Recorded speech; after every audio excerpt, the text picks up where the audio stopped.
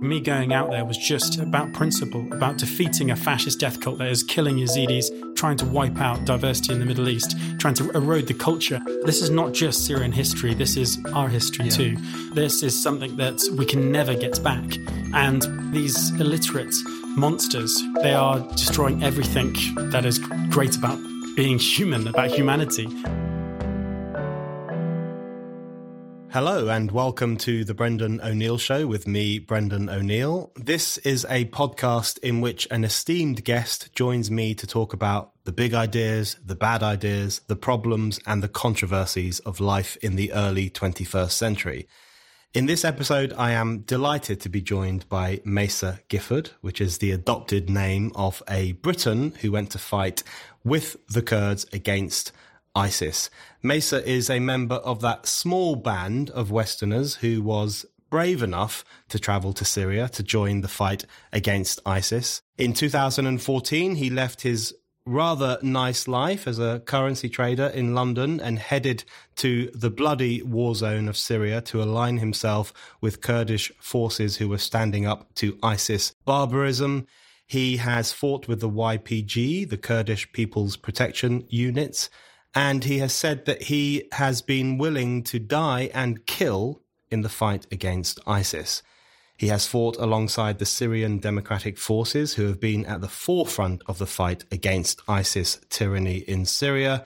He is currently working to establish a medical aid charity to assist victims of the Syrian civil war.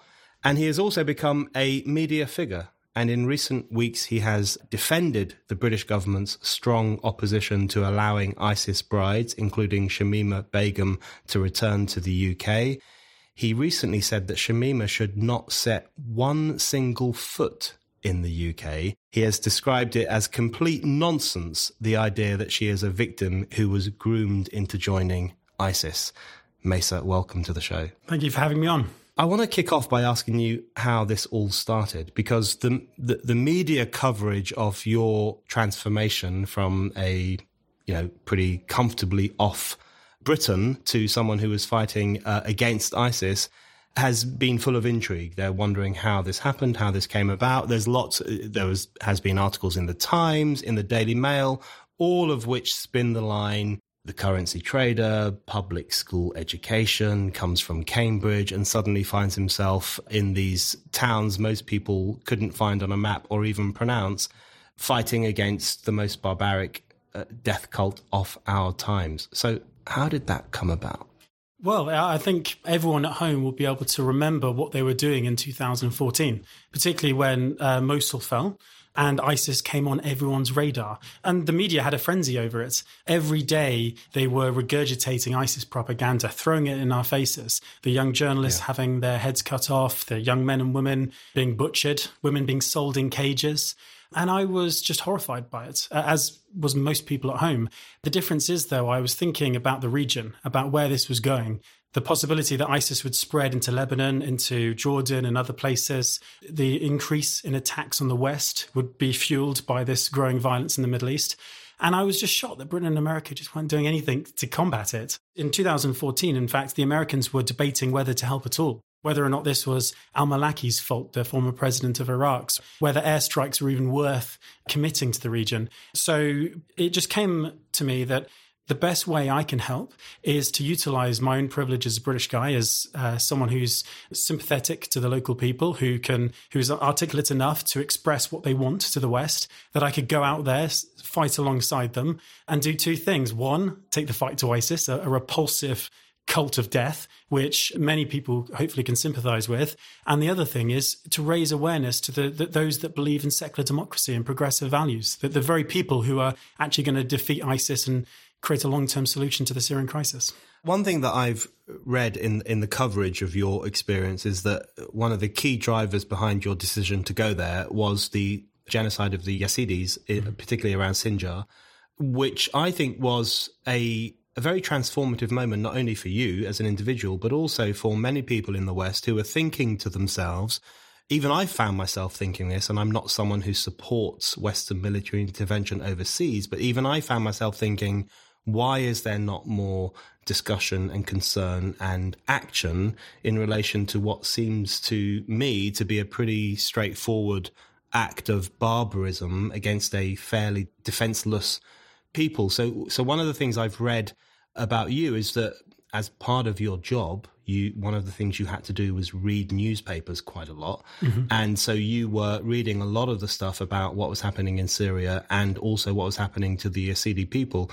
Was that a key trigger for you? And if so, what was it about that made you think this is too much? Well, I think I can remember a few stories that are with me today. And in fact, how the Yazidis were treated is something that still upsets me, fuels me with anger. And I have this desire to urge the British government and anyone who believes in freedom, democracy, in the values of the West to hunt these people down and make sure we deliver justice. And it's the treatment of the Yazidis, the fact that we saw them in cages being sold in marketplaces. Girls as young as 3 years old were sold. People older than 40 were shot alongside their husbands and alongside the young boys. The youngest boys were actually taken by ISIS to be turned into suicide bombers and to be corrupted and everything else. And so the Yazidi people have suffered a genocide. And I couldn't understand, watching all this, that the British government didn't put 3,000 British troops on Sinjar Mountain when 20,000 of these Yazidi people were there just to evacuate them. I'm not saying that British troops should have gone in, and I'm not saying that the Americans should have gone in either. And I don't advocate large-scale foreign policy expeditions or ventures abroad. But there is moments in history when bad things are happening, from Rwanda to events in sort of Eastern Europe during the 90s and 80s, that action could have averted certain disasters, and we failed to do anything. And I think in Syria, there was a clear example, was the fact that Yazidi people are defenseless, ancient people who have their own religion, who are peaceful and have literally lived in Syria for 1,000 years, and they were being wiped out, and apparently nothing from the British government. I just think that by going myself, by standing in solidarity with the Kurds, who were the ones who liberated the Kurds from Sinjar Mountain, and then raising their voice in the West and saying, right, local people can take the fight to ISIS, they can defend these ancient peoples of the Middle East. We just need to support them with airstrikes. We just need to support them with political sort of support and military aid. So, there's a number of things that we could have done, but the early days were a series of missed opportunities. I want to ask you in a moment about why you decided to take action, and then also what kind of action you ended up taking. But before that, why is it, do you think, that the British and other Western forces didn't take action, particularly in relation to the Yazidi crisis, which struck many people, you and many others, as a grave crisis, a grave humanitarian crisis? A people who don't generally go to war suddenly finding themselves under assault by virtually a neo-fascistic movement. It struck many people as a very clear-cut crisis of humanity.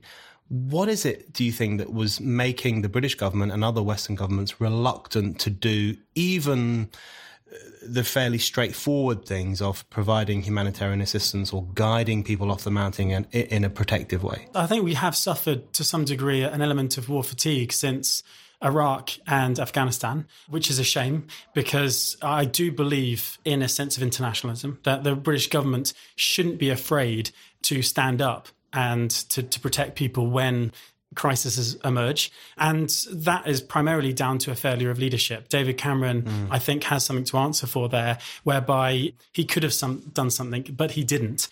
So it's just a shame. And this was many years ago, and it's very easy to cast stones now. But I think one of the frustrating things is that it took so long, literally years, to start supporting the people who were the most successful against ISIS. So, and that is down to part David Cameron, but also much more importantly, down to Obama, who in the early days started a program called the Train and Equip program with Turkey.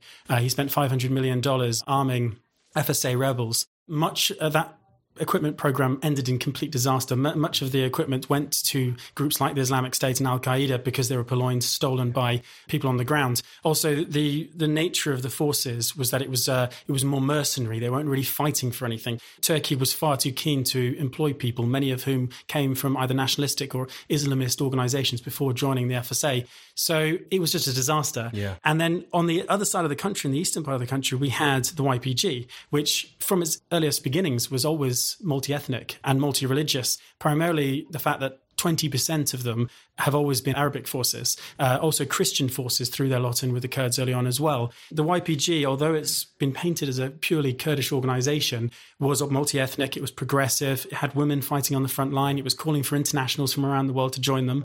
And we were just far too slow, far too slow to recognize them as good, as the good guys, as the people we wanted to support. So I think the international volunteers have done wonders there to actually improve the image crisis of the YPG and STF in the eyes of the West. I personally was always quite concerned about the FSA and the attempt by the West to drum up this kind of anti-Assad army, because I thought to myself, this is going to end in disaster. And also because at the same time, there already existed these forces who were, as you say, multi-ethnic, tolerant, interested in democracy in a genuine way, who seemed to me to be far more deserving of the support of Westerners, whether it's Western governments or Western citizens, than a lot of the elements who aligned themselves with the FSA or who benefited from the arming of those groups by Western governments. Let's just go back a little bit. So you see these things happening, you read about them, particularly about the genocide of the Yazidis and other atrocities that are taking place. What is the moment, or what is the flashpoint at which you decide to pack up your life here, which was a relatively nice life, and throw your lot in with people you've never met before, a country you've presumably not been to before? What is the thought process that goes into that? Sort of deconstructing my life, because that's essentially what I did actually in the early days. I sort of realized I dared myself to go out and join the YPG when I realized they were calling for international volunteers. So I really did have to sort of quit my job. I had to get rid of my flat. I had to unpack my life a little bit and then throw myself into the Middle East and into the arms of the YPG and later SDF. But I suppose actually to give an understanding of what my thought process was as well, we can almost take a step back to your last question about sort of interventions in the Middle East and everything else. Because one of the things that really upsets me is the complete failure of the Arab Spring. And what I mean by that is everyone took advantage. The Arab Spring was a burst of human energy. There were people coming out into the streets and saying, we want democracy, we want freedom and equality. There was uprisings from everywhere, from Libya to Syria and everything else. And obviously, when cracks appear in society, it's exploited. It's exploited by, fundamentally, and more recently, and more appropriately, ISIS and fundamentalists, extremists. They did exploit it to a huge degree and thrived because of the Arab Spring.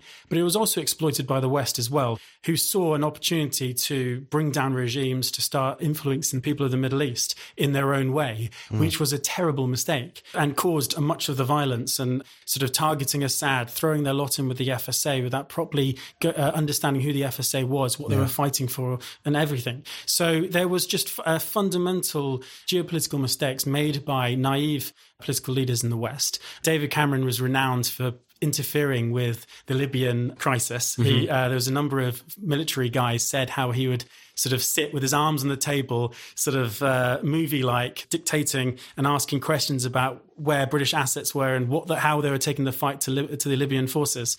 And I just think that he was unqualified to do that and didn't get the right advice early on. So there is a category of errors early on, all across the Middle East. And I've long been a fan of my politics, of the region, and I've worked for a number of years before I worked in the city for charitable organisations and political organisations around the world, most notably in Africa, really, less in the Middle East, but it gave me some experience. So by watching all of this happen and just thinking to myself, why isn't the voices of the local people emerging in the West in a really positive way? Why aren't we articulating their views? Instead of implanting American democracy on them, why don't we talk about what kind of democracy they want?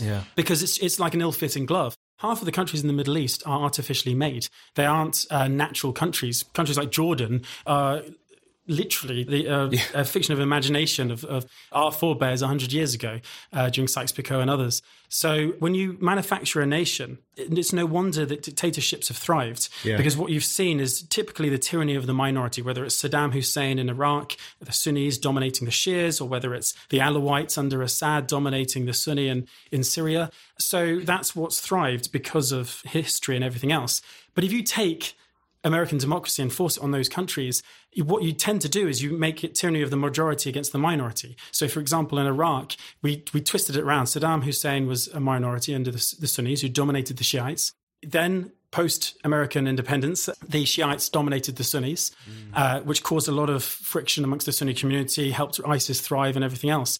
So it's clear that we've got to start fundamentally looking at the nature of the states in the Middle East in the first place, and what kind of democracy will make their countries thrive and be peaceful and actually have a bright future. One of the things, taking it back to Syria for a moment, one of the things that I admired about the YPG and what they advocated was literally devolution max, a sense of decentralization and federalization that meant that countries took power away from the state and gave it to the communities. So the Kurds have never argued for independence in Syria, for example. They've always said that we'll remain part of a Syrian state, but we want powers for how to educate our kids. We want to be able to learn Kurdish. We want to actually come up with policies and everything else that actually will benefit us as a people.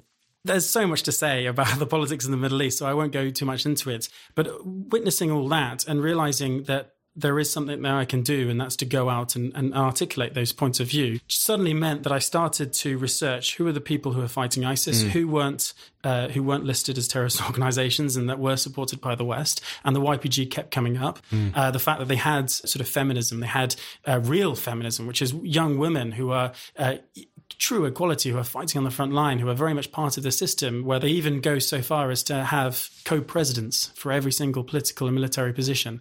They don't have one president for the Federation of Northeastern Syria now. They actually have a female and a male president. So all of these things are wonderful things, and it's something that I wanted to raise in the West. And I'm just very lucky that I bagged the winning horse, whereby I arrived in 2015. ISIS were no doubt winning at the time, but we took the fight to ISIS. I joined the YPG, I fought in the front line, and the Americans started to support them. And now I can sit here with you today talking about how the American and British-backed SDF is really doing great things in Syria. I actually think that's an incredibly useful overview of where politics in the Middle East is at and in the region more broadly. And I completely agree with you that the wasted opportunity of the Arab Spring, I think, is one of the most depressing human stories of recent years, because what you had were huge, vast numbers of people willing to take great risks to overthrow the largely post-war imposition of tyrannical regimes or at least kind of out-of-touch governments on them.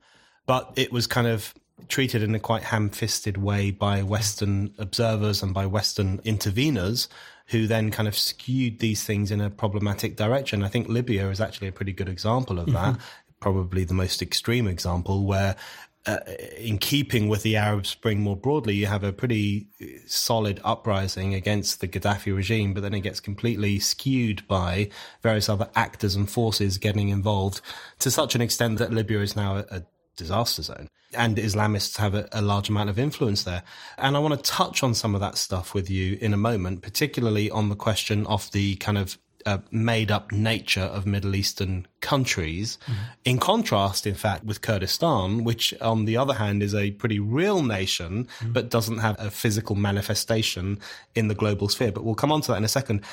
You talked there about being someone who fought on the front line of one of the more successful expressions of Middle Eastern rebellion, which is the YPG and the Kurdish desire to assert themselves against this kind of barbaric death cult, which was spreading through Iraq to begin with and then Syria too. On this podcast, we don't often talk to people who've fought on the front line against Syria. So if you will allow us to ask a couple of questions about that. Of course. To what extent did you throw yourself into that frontline activity? And what was it like being there in the kind of fire zone of the war against ISIS? Well, it was an amazing experience. I mean, I often think to myself that I'm a fly on the wall, that I've had a frontline seat to something wonderful in the Middle East. So I crossed over in 2015 into Syria. Literally, my New Year's Eve I spent in the mountains of northern Iraq, crossed over on New Year's Day. Within a couple of days, I had already met up with 5 other international volunteers. We were already at a YPG, I say training camp, but it was just a facility where we were able to meet together. We were able to look, we were issued uniforms, issued issued our own weapons. Back in 2015, you had much more freedom what you could choose. They literally opened up their armories to Westerners and said, pick what you want. It's very different apparently now, where each international volunteer arrives and spends like a month in training and then is issued a weapon in accordance to their abilities. But back in 2015, it was a little bit more, amateurish, a little bit more like a militia. And so within a week, we were packed off to the front line. But if I'm honest, that front line was a bit of a joke. ISIS were miles away. They just weren't there. You couldn't even see them on the horizon. We're in a little village, I forget what it's called, just north of Sinjar Mountain, where already the Yazidis had been liberated from it. And they were going through a process of clearing people off the mountain and pushing ISIS away. But it was a period of very little major operations. There was a town called Tilhamis, which was about 20 kilometers west of the position I found myself. And the year before, the YPG had tried to attack it alongside Christian allies, because there's a lot of Christians in that area. And unfortunately, ISIS had counterattacked and killed dozens and dozens of people. They didn't have any air support from the Americans. And ISIS were able to utilize captured Iraqi tanks to great effect, encircling YPG positions and literally massacring them. So the YPG's record wasn't good in taking back Tilhamis. And I was told over the period of a month and a half, every other week, we're going to Tilhamis. This is the big operation. It's coming. And it never came. And it just meant that over those weeks, I was incredibly bored. I was able to sit and work with other international volunteers to train each other, to get an understanding of how we would operate within the Kurds. Because we realized that obviously we didn't speak Kurdish. And the Kurds, many of them were young women and men who were trained in a militia way, literally with just a few weeks worth of training, put in a uniform and packed off to fight. Yeah. So in the international volunteers were actually special forces compared to some of the local fighters. And quite literally, in some respects, my friend Bruce, an American guy, was a former US Ranger. Another friend of mine, Nathan, was a British guy. He had just left the French Foreign Legion. He had spent 7 years there, served in Afghanistan, left as a corporal. He was in 2 Rep as well, at a parachute regiment in the Legion. So he'd only just left as well. And because we came from France, we came from Britain, we came from America, training also meant that we could also share an understanding of what sort of drills and what sort of orders we would give. And me having the least military experience of the lot, I was obviously had my eyes open and my mouth closed. So we did a lot of training. And then in February, the end of February 2015, 200 Kurds turned up at our position. The 30 Kurds that I was with and myself jumped on the back of their cars and off we went. First to Sinjar Mountain, met up with Peshmerga fighters there, and we cleared ISIS villages all along Sinjar Mountain with the Peshmerga, and then we went up north. And it was very similar to the Maginot Line, the Germans simply going around it. By going into Iraq and coming up underneath Tilhamis, the Islamic State fighters couldn't run away fast enough. And this was also something else that had changed, was the Americans had started, for the first time, American planes were in the air. They weren't being physically called in. They were, I've described them in the past as like sharks, just circling in the air. And every time they saw an ISIS tank or an ISIS Dushka, which is a 50 caliber weapon, drive out of a village, then it was immediately airstruck. So that just meant that with that air support and with the surprise and the sort of ferocity of the attack, the Islamic State really didn't stand a chance. Yeah. And that was the first time I was able to fight and to pull the trigger of my weapon. And that was 2 months after I first arrived. So there's another thing, is a lot of international volunteers don't realize how boring time can be over there. It honestly is sometimes weeks of doing nothing, staring at an ISIS village 400 meters away. And then all of a sudden, one night, they tell you to walk towards that village. And that's when hell breaks loose. So, yeah. And I mean, the early fighting in 2015 was typically at range. It was, we were going into dusty villages for the next 4 months, clearing dusty villages, calling in airstrikes. And a couple of guys who I was with were shot and killed. But it wasn't the street-to-street fighting that we would later get. It was more just the fact that ISIS were leaving Kurdish villages.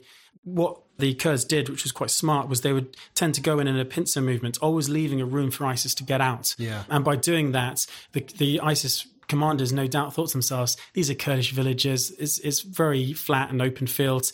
these aren't the areas that we want to keep and fight over. We want to fight over the conservative Arab areas whereby we can entrench it. We can try and indoctrinate the locals to fight with us. We can fight in the larger cities where the airstrikes could be used to less effect.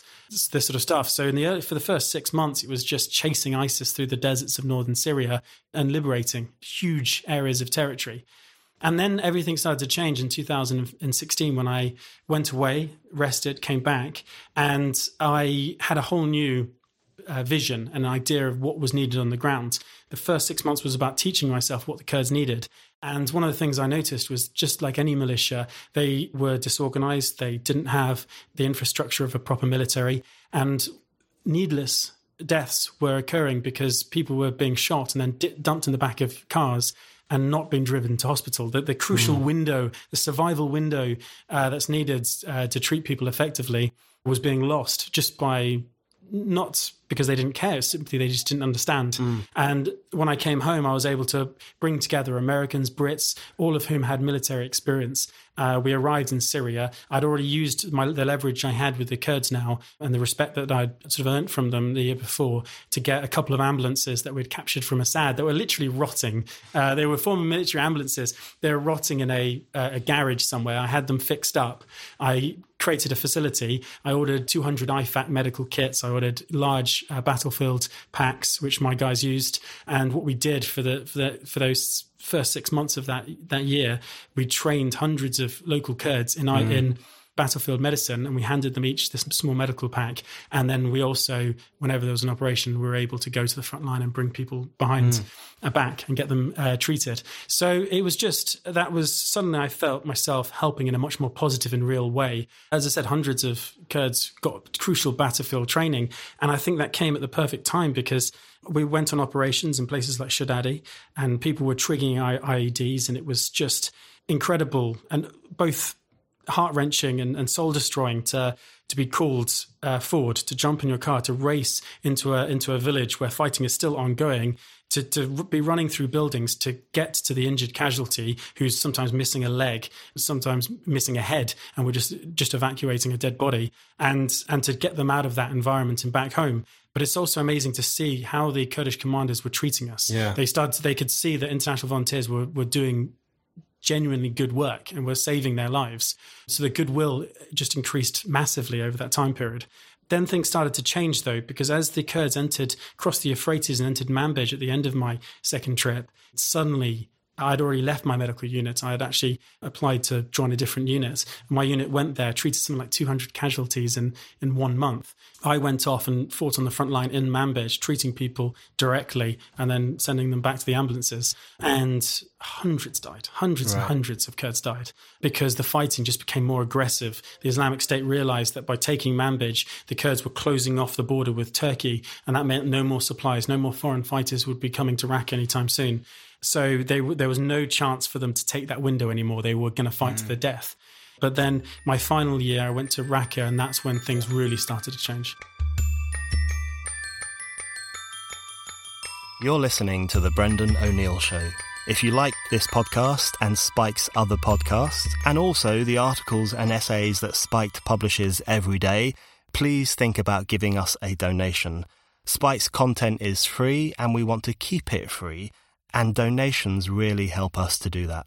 Head over to Spike's donation page now at www.spiked-online.com. I want to ask you about Raqqa because that's like the great showdown, and then you have obviously Baghouz, which is like the final showdown. But one thing I wanted to ask you in relation to what you've just said is, and I think your contribution of the kind of medical focus for people who are on the front line and who need to treat their wounded soldiers incredibly seriously is an incredible contribution to have made to that part of the world and to the Kurdish people. But in relation to what you said, would it be fair to say that the thing that drove you to Syria was a desire to take the fight to ISIS, but the thing that kind of kept you there or keeps you interested in it is a desire to assist the Kurdish people, or is there a mix between those two things? A mix between, I think. Right. I think in the first instance, to fight ISIS. I also, from day one, with growing determination, wanted to raise awareness for those local forces. I can remember on the very first day, a guy called General Masloum, he is actually currently the leader of the SDF. Back then, he was just a YPG commander. He was the very first commander I met in Syria.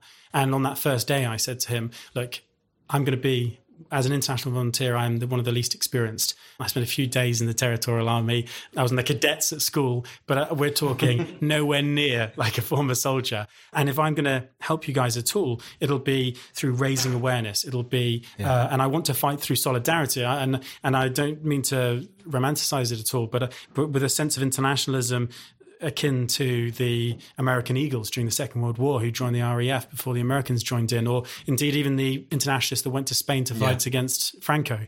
So there's already a rich history of internationalists fighting for worthy causes. So me going out there was just about principle, about defeating a fascist death cult that is killing Yazidis, just trying to wipe out diversity in the Middle East, trying to erode the culture. And I don't mean to go off on one. This is one of the things that is like a knife in my heart, is the eradication of ancient symbols of Babylonia, Palmyra, the blowing up of the Temple of Baal. This is not just Syrian history. This is our history too. This is something that we can never get back. And by these illiterate monsters who have no appreciation for the beauty of this history, who are doing all they can to eradicate it and destroy it, they are destroying everything that is great about being human, about humanity. And these are some of my core values. I often don't speak like this because I don't like to equalize or talk too much about the erosion of the culture and the history when so many people have died, because it seems a little insensitive. But still, it's one of the major things that drove me out there. And I actually think there's a lot of crossover. I mean, of course, the destruction of a human life is always going to be worse, even than the destruction of a temple that's been there for 2,000 years. Absolutely. That's the value we attach to human life. But I think one of the most graphic illustrations of ISIS's neo-fascistic tendencies and their profound misanthropy is not even strong enough a word, was precisely their destruction of places like Palmyra and other places, which they did in an incredibly showy way. Look at us destroying centuries of human tradition and human advance and human progress and human ideas. So I think that was actually a central part of what, not offended, that's not even strong enough a word, but what horrified a lot of observers was precisely the destruction of culture and tradition as well as human life. Which is their mentality. And this is there's a sense of naivety in the West at the moment, particularly amongst certain commentators in Britain, as we talk about returning ISIS fighters, returning brides and everything else. They fundamentally misunderstand or just simply don't understand what ISIS is and what it stands for. It is quite literally a death cult. It believes that it is bringing about the end of days. If you listen to their slogans, the fact that we love death as much as you love life, we will be in Rome soon. They bring up a lot of historical and biblical or Quranic influences for what they do. And there's a certain mentality amongst ISIS fighters that even any human in the West, any normal, decent human being, can barely get their head around. And what it is that the reason they can justify decapitating small children, decapitating even innocent people, it doesn't matter to them, is that if they kill an infidel or if they kill an innocent person, it doesn't matter. The innocent person will go to heaven anyway. They're actually almost doing them a favor. Literally no one is safe, whether you're Muslim, whether you're a Christian or whatever. If you're against ISIS, they will eradicate you. They will destroy everything about you, your culture. They will enslave your women. They will kill you at the very least. And they will quite literally also strap suicide devices onto their own children and send them forward. This is the depth of depravity that these people suffer. And the idea that people who go from the West, who may have had difficult childhoods, they may have been young when they went, they may have had psychological problems, but to say that they've joined this death cult and that they've had 4 years of military and ideological training, that they are in any way less dangerous before they went out, is so incredibly naive. So everything about what they've tried to build in Syria, to the destruction of the heritage, to the treatment of the local people and their own people, tells you that these people, they are there to destroy everything that makes us the West and makes us good and makes us believe in democracy, equality, fairness and progressive values and everything that we hold dear. So we had to treat them with extreme caution. Yes, and extreme prejudice too in terms of the war against them. I agree with all of that, and actually that's very useful because I want to shift the discussion on slightly to the question of the West and its reluctance in some cases, in my view, to condemn ISIS in the way it ought to be condemned, or to take action against ISIS in the way it sometimes deserves to have action taken against it. So you say, I think that's a very apt comparison between individuals like you and other Westerners who went to join the Kurds or the SDF in the fight against ISIS, the comparison of those people with the international brigades who went to join the Spanish people who were fighting against Franco. I think that's actually probably the best comparison. The difference, of course, is that Western leftists, or whatever we want to call them, Western liberals, Western leftists, romanticize the international brigades who went to Spain, justifiably so. They were very brave individuals, but always seem a bit more cagey and reluctant about validating the individuals who went to join the Kurds and other forces against ISIS. There's a disparity there. I wonder, does it point to a possibility that there are some Westerners, Western leftists, Western observers, Western commentators, who for some reason are a bit iffy about condemning ISIS in the way that you and I might condemn ISIS? I think there's been a fundamental shift in the left and its values and the direction that it's going. Even a friend of mine, David Graeber, a really good anarchist professor at the London School of Economics, he's written about his just despair at the lack of solidarity amongst the left. I think there is a sense amongst the left that they can't support genuine progressive revolutions in the Middle East because they can't bear to think of themselves in any way on the same page as the United States or in any way against Muslims or anything like that. And that's one of the fundamental and sort of racist attitudes of the left, is that they quite literally compare Islam and ISIS to such a degree, and they almost put ISIS and those who speak for them as spokespeople for Islam. So genuine criticisms of what's going on in the Middle East or attitudes in the Middle East and things like this are shouted down by the left. They're far too concerned about arguing over whether Red Nose Day is a fascist organization or whether or not Lord Nelson is a white supremacist. While the left rips itself apart and debates really vacuous and empty and self-serving policies and endeavors, what's going on in the Middle East, which is genuinely a feminist revolution, which is, it's not American imposed. What's American imposed is the state that emerged in Iraq and the subsequent breakdown in order and peace in Iraq. What's genuinely from the region is democratic confederalism, is what the Kurds are fighting for, the SDF. These are local people who are saying, actually, we want feminism. We want women equal in society in the most conservative region in the world. We want women to take a very equal say in the future of the region. There's nothing not to support, basically. And the fact that they are so silent in the West is completely beyond me.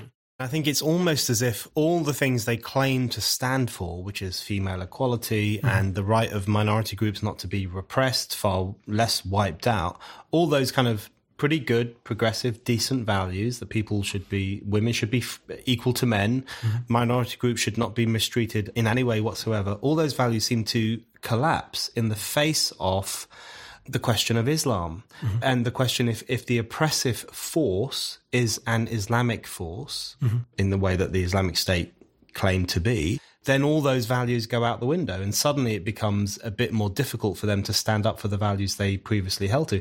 I thought one of the most shocking examples of the West's difficulty with just saying ISIS are a bunch of neo-fascists and we should condemn them was when you, as an individual, there was a controversy over you speaking at UCL. And part of the controversy over you speaking at UCL, which I found infuriating, and I wrote a piece at the time, was about the possibility that the YPG was a questionable organization. One of the UCL student union officials compared the YPG to Hamas and Hezbollah, which I thought was outrageous. Absolutely. And what they did in their Google searches, because of course these know-nothing student officials rely on Google for all their information. Or Wikipedia. And they found the Amnesty International report, which we probably don't have time to talk about, but I do think the Amnesty International report about YPG behavior in relation to Arab communities was a really questionable report. Widely discredited. Widely discredited. Particularly by the UN itself. Exactly. And also a really questionable thing to have brought up at a time when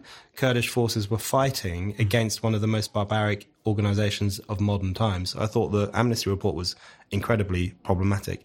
But their reliance on that to depict you as a problematic individual.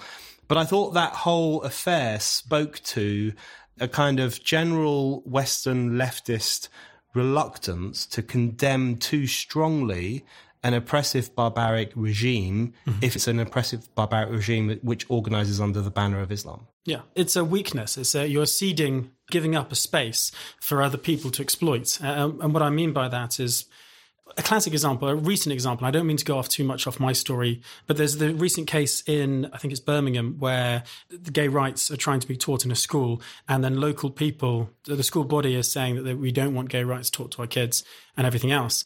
Now, that should be something that the left seizes and takes on board. But the trouble is, instead, they've been having a go at the BBC for even reporting it in the first place, which is, for me, intensely frustrating. We're sort of not talking about the real issues. We're fighting over periphery issues that aren't actually coming to the root cause of societal problems. And if you compare that to the Middle East, the fact that it took so long to get the British airstriking in support of the SDF, the argument amongst the left saying, let's not bomb Syria. We don't want to bomb Syria. It's like, we're not bombing Syria. We're bombing ISIS. Don't you understand? We're not bombing civilians. We're not bombing even the Assad regime. We're bombing the Islamic State. That was the question. That was what the government was putting forward to vote on.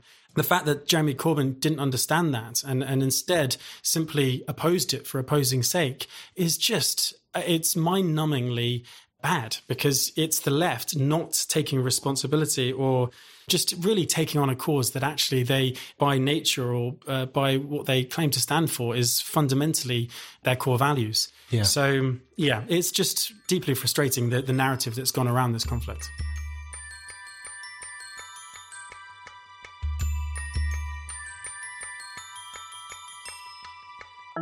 You're listening to The Brendan O'Neill Show.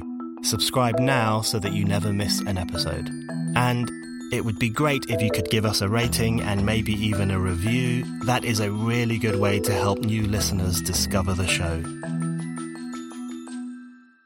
I'm incredibly skeptical about Western intervention overseas, and a large part of that, from my personal perspective, comes from, firstly, the bombing of Yugoslavia in 1999 under Tony Blair, which I think caused a huge number of problems in that part of the world.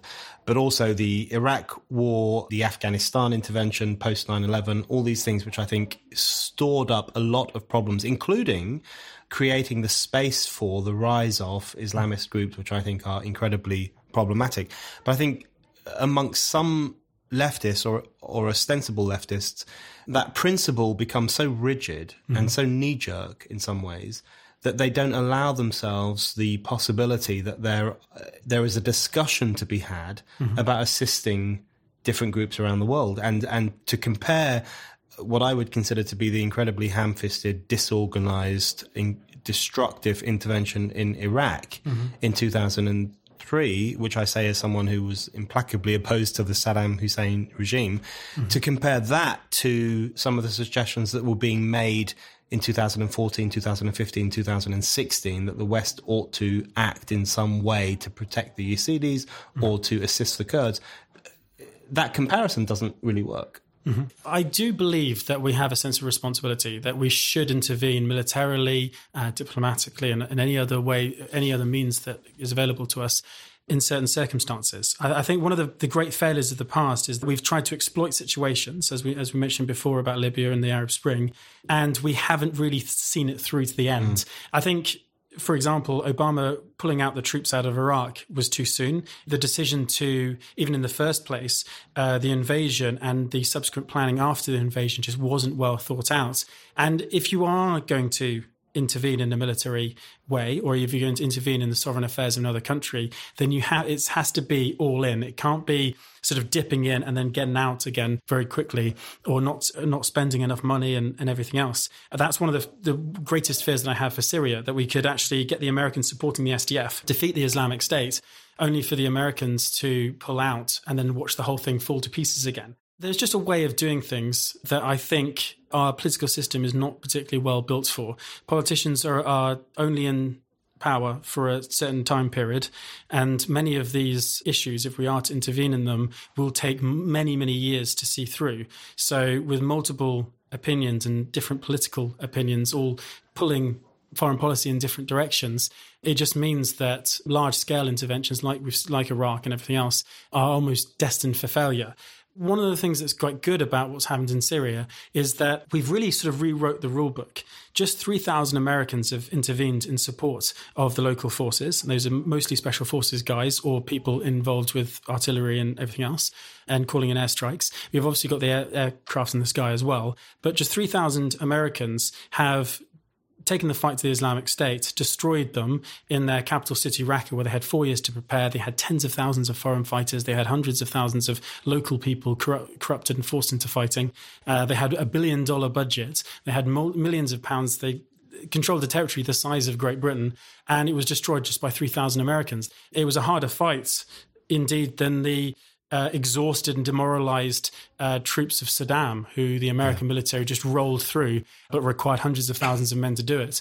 So by working with local groups, they've actually paved the way for how conflict may be done in the future, that identifying local groups, people who have an interest in seeing the country survive and thrive, supporting them and actually creating a value system in the sense that people aren't fighting for money, they're actually fighting for their country. Yeah. And that's early on when the conflict first arose, as we mentioned earlier, the fact that these are artificial states, that's why we saw the migration crisis. All the people in the West were saying, all these young men, thousands of young men all fleeing to the West and not fighting for their country. The reason that would never happen in the UK is that we do have a sense of national identity. Like, there's no way I would ever, if there was fighting in the UK, that I would ever leave. But the reason why thousands of young men left Syria is because they fight for Assad, who's a minority government. He's maybe a different religion to them, or have a different view of what the country might look like. They've seen the barbarity of ISIS. They've seen the FSA crumble and be corrupted by Islamist jihadis. And if you've got nothing to fight for, then that's why you flee. So it's just understanding the causes of the problems and getting to the root causes of them. And that's the problem with the West, is we're far more concerned about throwing money at Turkey and Jordan to deal with the migrant crisis, rather than actually throwing the money at ground forces to defeat ISIS, who are causing the migrant crisis. We just have to get the right thing in order. A lot of the problems in the Middle East and the refugee crisis too actually speaks to the situation in which national identity is denigrated to such an extent that people feel no strong attachment to the nations in which they're born, which could possibly be a lesson for Remainers and other pro-EU people, but we won't get into that because that's way too complicated. But I've got 3 more things I want to ask you about before we end. So the first is, you mentioned Raqqa. You mentioned the fight in Raqqa. Raqqa is probably the part of Syria that most Westerners will know of and heard of, and will know was the capital of the so-called Islamic Caliphate for a period of time. Can you just describe to us the role that you played in, because you say that 3,000 Americans liberated Raqqa, but I think that's an element of modesty there. Yeah, because sure. the other forces, SDF, sure, Kurdish forces, played a significant role. So can you just describe to us what role you and your comrades played in relation to the Raqqa situation? No, you're right. The Americans were typically behind the line. They were calling in airstrikes. They roved around in large, very well-equipped convoys, and they did things a little bit separately to what the Kurds were doing. They sort of organised. They were the chess players, whereas the pawns were the SDF on the ground, who were the ones who were fighting street to street, alleyway to alleyway, stairwell to stairwell. For me, I arrived in June 2017. I left in October. When I arrived, the nature of the fighting was that the SDF had completely surrounded the city. I think there was about 10,000 SDF fighters. Intelligence said there was like 4,000, 5,000 ISIS fighters. That may be completely wrong, because they got it very wrong in Baguz, where they said there was only 6,000 people there and 46,000 people came out. But anyway, that aside, I just arrived in the city, and after the election of Donald Trump, everything changed, because Donald Trump at least said to his military when he came in, defeat the Islamic State. I promised that when I went for the election, and that's what I'm going to deliver. So he unleashed the potential of the US military, and I was a frontline witness to the devastating power that the coalition and the Americans actually have. There was never a moment when there wasn't a drone or an aircraft in the sky. ISIS positions were airstruck. ISIS couldn't breathe. Any sense of cohesion or counterattack were severely limited. Just also the fact that they were surrounded meant that one part of the city, the SDF could go on a major operation for 1 day or 2 days, seizing territory. And then the next day, from the southern part of the city, 4 kilometers away, another attack could come in. So the ability to coordinate the troops on the ground meant that the SDF had a fundamental advantage there. And it also meant, for me as a witness to it, as a fighter on the ground, it meant that I arrived, I would go on an operation for a couple of weeks, and then I would sit on the front line enduring sniper fire and mortars for a couple of weeks before then going forward again. And the fighting was typically at night. We'd leave our position, 20, 30 people. We'd go down a road, literally get further and further into the city and just endure the terrible amount of IEDs, the sniper fire. Just one operation alone, I can remember being 3 o'clock in the morning, going down this long street in a patrol and finding a couple of old men in the street who we sort of searched, made sure they weren't suicide bombers. And one of them said to us, "Come, help us. My family's on the other side of this street." What we didn't realize was ISIS fighters were emerging out of the buildings further down the street. And there was an argument. There's some of the YPG wanted to go one way and secure a building. Some of them felt bad and wanted to rescue this family. I was stuck in the middle, barely trying to keep up with the language that was being spoken. And then all of a sudden, when the commander went to cross the road and I went with him, we were ambushed and attacked. The commander immediately killed. A friend of mine, Davrin, was shot, badly injured. I was actually hit myself in my body armor. I flung myself back and then just hell broke loose. And I think that gives you an example of what the fighting was like. It was random, it was bloody, it was violent. The fighting was confusing half the time. It was dark. You've never been to this area before. You're just amongst large buildings and you're shooting at shadows, you're shooting at flashes in the dark. Then the Americans would airstrike, and half the airstrikes were so close that you're afraid they were going to kill you too. And I've even got videos of me when we've been airstruck. Americans have airstruck a building opposite on the side of the road, and it's brought down our buildings. I was literally buried once through airstrikes. It was just incredibly violent and incredibly bloody. And that went on for months and months, enduring sniper fire, mortar fire. Friends of mine, just 1 minute you'll wake up and then bang, someone's been shot, and they've been shot through the head or the neck, and you've got to pick them up and run. And because the vehicles couldn't come so close to the front line, you have to run through the streets of Raqqa carrying these people on your back. From June to October, it was sort of 45 degrees. It was so hot that take one breath, it would suck the moisture out of your mouth. So yeah, it was just like that until one day in October, they said, "Stop firing, it's over." And we hadn't even defeated ISIS. We'd pinned them down into the hospital and in the stadium. And I didn't quite believe that it was all over until someone ran up to me and said, look at the hospital, look. And in the windows of the building, you could see ISIS fighters standing there, where once we were allowed to shoot them, suddenly there was a peace treaty. And they limped out of the city in their cars and in their buses, and they surrendered the city to the SDF. The reason we even allowed them to do that is because there was an argument in the first place whether or not we should just go in and kill them all, which I'm obviously very supportive of. But they had so many hostages that the very people we were supposed to liberate, the people of Raqqa, would take so many casualties that it would just exacerbate an post-ISIS insurgency. It would cause even more destruction, and obviously the moral position that we were stuck in. So, and we were severely criticised by the BBC for that. The BBC, Quentin Somerville, did a terrible report saying that we had done a dodgy deal with ISIS. Right.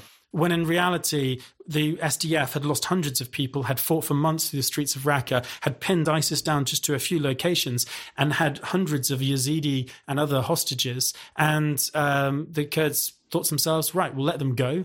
They'll release the hostages, or many of them. They'll go out into the desert, and then we'll chase them, and then we'll kill them next week, sort of thing, and we'll chase them then.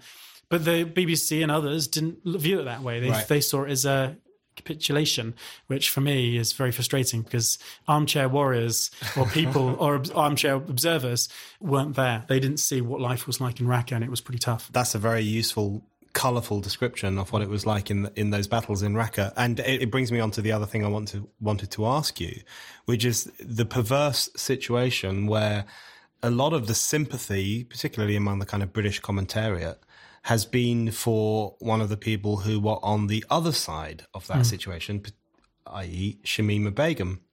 And I wanted to ask you, because you've made some pretty strong, firm comments, all of which I agree with, about the treatment of her as a victim, the treatment of her as this kind of wide-eyed child who was groomed by ISIS and didn't really know what she was doing. But more broadly than that, because the thing that strikes me is that it's absolutely astonishing and utterly perverse that someone who was a willing participant in a regime which enslaved Yazidi women, beheaded infidels, massacred Kurdish people, should be afforded as much sympathy in Britain as she has been. So do you think that situation, the Shamima Begum debate, actually goes beyond her as an individual and speaks to kind of Western observers' moral confusions about the situation in that part of the world? I think certainly that's a good way to put it, sort of a moral confusion, a misunderstanding and naivety of what ISIS is in the first place. As I mentioned, there is a sense that some even people say that ISIS was caused by the Americans, that actually Western imperialism and Western intervention in the Middle East has caused jihadism, which is complete nonsense, to actually put very mildly, and is the sweetest word I could possibly think of. That in reality, there's been extremism within Islam and through all religions really since time began, or since the religions began. And this is not the first Islamic State. There's been many of them over the years. We actually most famously fought against the Mahdi Islamic State in Sudan during the late part of the 1800s, where the British Empire fought them, which also has disturbingly similar echoes to the conflict and the current contemporary conflicts, but I won't go in there, but it's interesting for me. What's just frustrating is the sense that there is a picture being painted about certain Islamic State fighters and supporters, that they are victims. And as I said, that is partly a moral confusion. It's partly a misunderstanding or naivety about the Islamic State. There's also a sense of opportunism from certain parts of the political. So people just it's point scoring, essentially. Yeah. People who have said absolutely nothing about the butchering of the Yazidi people, have said nothing about the fight against ISIS, have just completely ignored it. And then suddenly when a young girl has joined ISIS and wants to return home and the British government strips her of citizenship, suddenly that's like a human rights abuse, and they're very interested in it. And it's just frustrating for me as someone who's been involved from the very beginning, who's been campaigning, fighting on the front line for years and years and years, and calling for things, and trying to get the attention of these people as well, to be messaging them on social media and via email, encouraging them to speak out and work with us, and getting no response, and then only for them to come out with things that are actually quite damaging to us. The problem is that the Islamic State was a highly militaristic state. Everyone, from women to men to even children, were indoctrinated and taught military techniques. Children were seen frequently on the front line, including women fighters too. So there is a sense of naivety when people say, they joined the Islamic State, but they did nothing while they were there, and it was an accident, they shouldn't have gone. These people have been well versed by ISIS. They've been told by ISIS that you cannot, now we've been defeated, you cannot hide in Syria. You have to return home if you want to survive, because if you stay here, you'll be hunted down and either killed or captured. So get back to the West, claim that you made a terrible mistake in going in the first place, and then restart your network. Start talking to people again. Let's start fighting for the Islamic State again. It doesn't have to be straight away, and it doesn't have to be in a military way. It just has to be via creating networks and everything else. So even inviting them back, we have to say to ourselves, we only have to be unlucky once. There are 40 British ISIS fighters that I know of who want to come back to the UK. And even if 90% of them did make a mistake or actually just want to have peace now, they've had their fill of violence. They've done what they wanted to do in Syria. They want to come back now, have a slap on the wrist and get back into the community, and they may not do anything else. But even if 1 in 10 of them decides to take a knife into a school, or to build that bomb and go on the underground, or indeed do anything else, why risk it? What do we owe them? Those who tore up their passports, betrayed their country, went to fight for a terror organization that raped and murdered people. Why should we in Britain welcome them back? And particularly in the state that Britain is in at the moment, in terms of just the fact that they haven't got proper legislation. Just 1 in 10 Islamic State fighters who have returned have faced court. They don't have a clear plan for returning jihadi fighters. So until the British government wakes up, develops a backbone and decides to come up with real solutions or real laws that are going to keep people safe in the UK, why the hell should we get Islamic State fighters back? It strikes me as if a huge number of Brits had gone off to fight with Nazi Germany, which some did, of course. And after the war, it was like, bring them back into the community, it's all fine. You think, They were young when they went. They were naive. Yeah, they were naive. Had mental problems. They didn't know what they were doing. I've got one more question. And I think your description of the idea that the West is to blame for ISIS is very well put. And the phrase I sometimes use is Western intervention helped to create the space for the rise of ISIS, because I do think there is a relationship between those two things. But I'm completely on your side in relation to that idea that the West created ISIS, which I think is not only wrong, but also there's this kind of racialized component, as if, brown people in the Middle East or Westerners who join them can't possibly be evil on their own. They have to have been created by the all-powerful Western governments and Western forces. I find that an incredibly questionable argument, completely removes the agency from ISIS itself, which is an agency of evil and immorality, and suggests that they are simply the creation of people more powerful than them. So I find that a very problematic argument. The final question, which is far too big a question to answer, but I'll try anyway, is in relation to the Kurds more broadly, because one of the things that concerns me about the Kurds, Spiked is a big supporter of the idea of Kurdistan and Kurdish independence and Rojava and the kind of democratic experiments that you alluded to earlier, where Kurdish people, unlike many other groups in the Middle East, are experimenting with democracy and control and so on. That's all to the good, and I think that's all great. The thing that concerns me is that the Kurdish forces and the Kurdish people, largely out of necessity, find themselves reliant on Western support and Western intervention and Western patronage to a certain extent. But history tells us that the West is quite adept at stabbing the Kurds in the back. And right now, at the moment, as we're speaking, not only do you have Turkey lined up against the Kurds, which is fairly typical, not only do you have the Assad government worried about the Kurds and the Iranians worried about the Kurds in Syria because of the impact it will have on the Iranian Kurdish community, but you also have NATO itself around Rojava and other regions worrying about what will become of these autonomous regions after the conflict is resolved and after everything has gone back to a relatively peaceful situation. So my question, I guess, is how do Kurds strike that balance between looking for support from the West, which they absolutely need, while also recognizing that they need to use their own resources if they're going to win those kind of rights to independence that they should have? Yeah, well, it's difficult because the Kurds are incredibly fractured. One of the things I've always said to the Syrian Kurds is that you should only ever bring to the West solutions.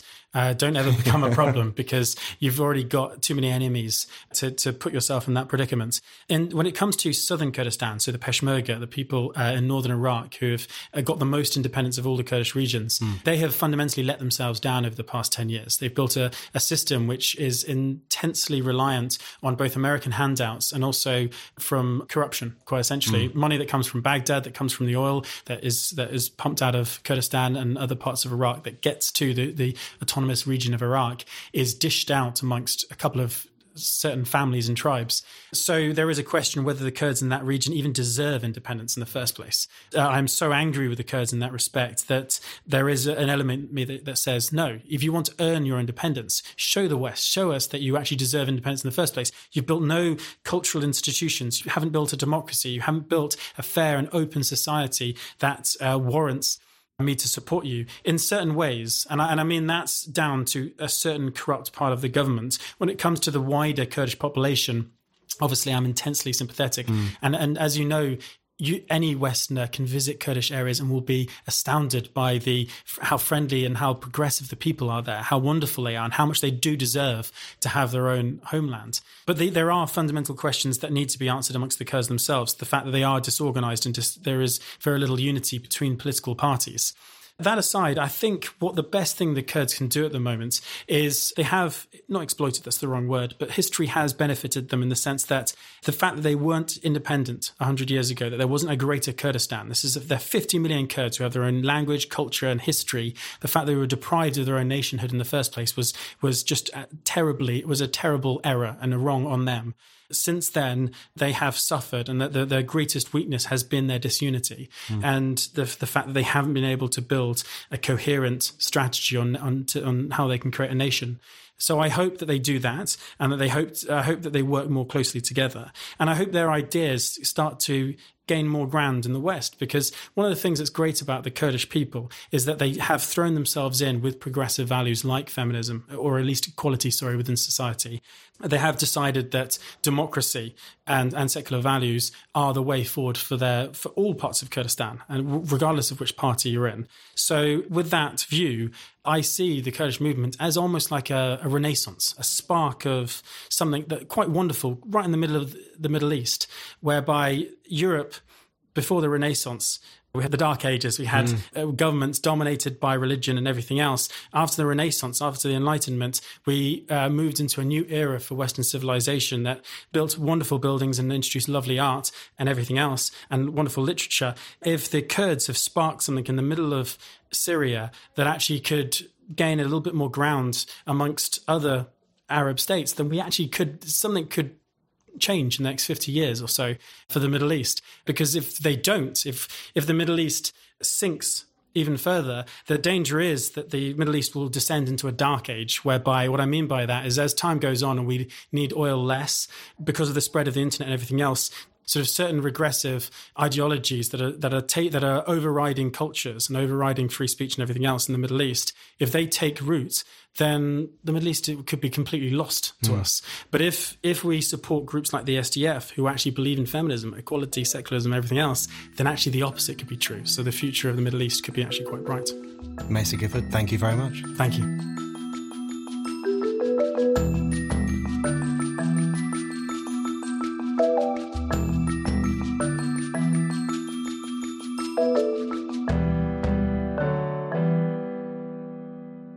Thank you for listening to The Brendan O'Neill Show.